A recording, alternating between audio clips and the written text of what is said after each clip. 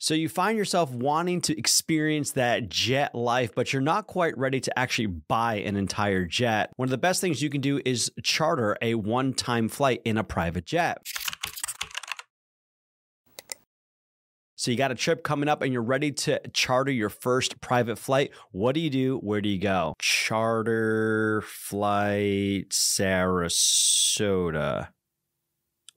And as soon as you do that, you're going to find out there are a lot of options for you to choose from. What kind of airplane do you choose? What charter company are you going to choose? How come this one is only charging a couple $100s per hour and this one is charging thousands of dollars an hour? Just like buying a private jet, the charter world can be just as confusing. And so there are many benefits to working with a charter broker. Most especially, you have a guide. You have a professional working alongside with you to make sure that your trip is the best that it can be. Now, before we get into all of the options that are present, you need to know what is a charter operator or a charter operation.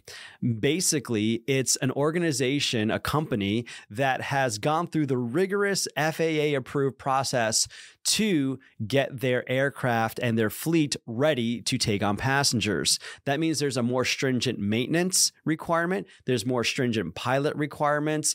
It's overall a whole entire operation. And one of the first things that a charter broker is going to do is going to weed out all those illegal operations or those operators that try to make money on their aircraft without going through the proper channels. Now, before I continue on, I hope this information is helpful. I want you to go to theultimatejetguide.com and check out our ultimate guide for charters. I'm going to share with you the top tips and tricks that you need to be aware of when choosing a charter broker, as well as working with a charter operator. Now, even if you find an operator that is a legal charter operation, you're going to also want to make sure that the plane that you're going to fly on is registered under the fleet. There have been stories of operators booking flights for one of their extra aircraft that is not actually on the certificate. And while I'm sure it would be fine if it's not registered under the certificate, it's technically not allowed. A good charter broker is going to know the history of the operators that he or she sets you up with, know if they have any FAA violations or anything like that. And what you'll notice is if I Google charter flight in Sarasota,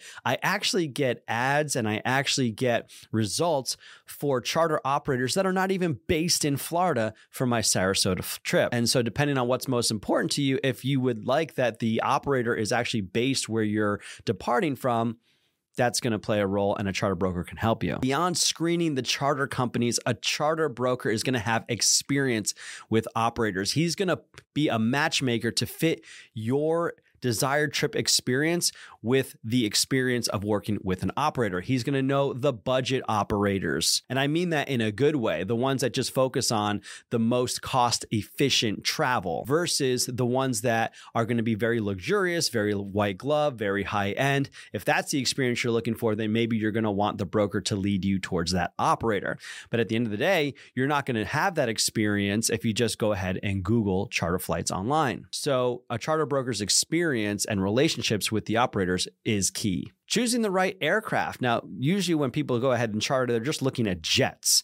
And jets come in a lot of sizes and a lot of ranges and capabilities. So you want to make sure you pick the right aircraft for your mission. If you're only going somewhere in Florida, it's an hour, 2 hours max, you could probably get away with a light jet and it'd be the most cost efficient versus going in a full cabin class, like a Gulfstream or something. That's more built for cross-country flying. But a lot of times when people are looking at charters, they just look at jets, when in reality, they may actually benefit more from flying in a twin piston or a turboprop like a Pilatus PC-12. As a matter of fact, a lot of operators tell me that from an hour and a half to 3 hours, the PC-12 can outperform a jet in terms of comfort and in terms of operating costs. So if those two things are important to you, and it's not just the speed of which you get somewhere between an hour and a half and 3 hours, you might actually look at a turboprop instead of a jet. And so knowing all the options that are available to you is why you would want to work with a charter broker. At the end of the day, charter brokers are basically masters of chaos. And what I mean by that is they are the ones who bid out the trip to find the right fit for you. So if it's all about budget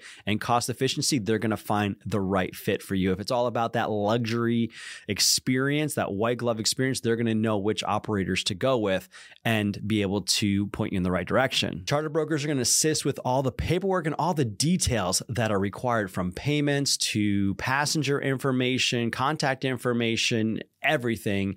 They're going to put it all together so it's easy for you to act on. And don't forget the value adds. Maybe you want to have a car rental waiting for you at the airport, or you want specific catering, or you're celebrating a specific event. The charter broker can put those additional touches on when it comes to your flight experience. Now that you understand the benefits of working with a charter broker, I'm going to give you the 3 most important questions that you need to ask when booking your next charter trip. Check out that video right here.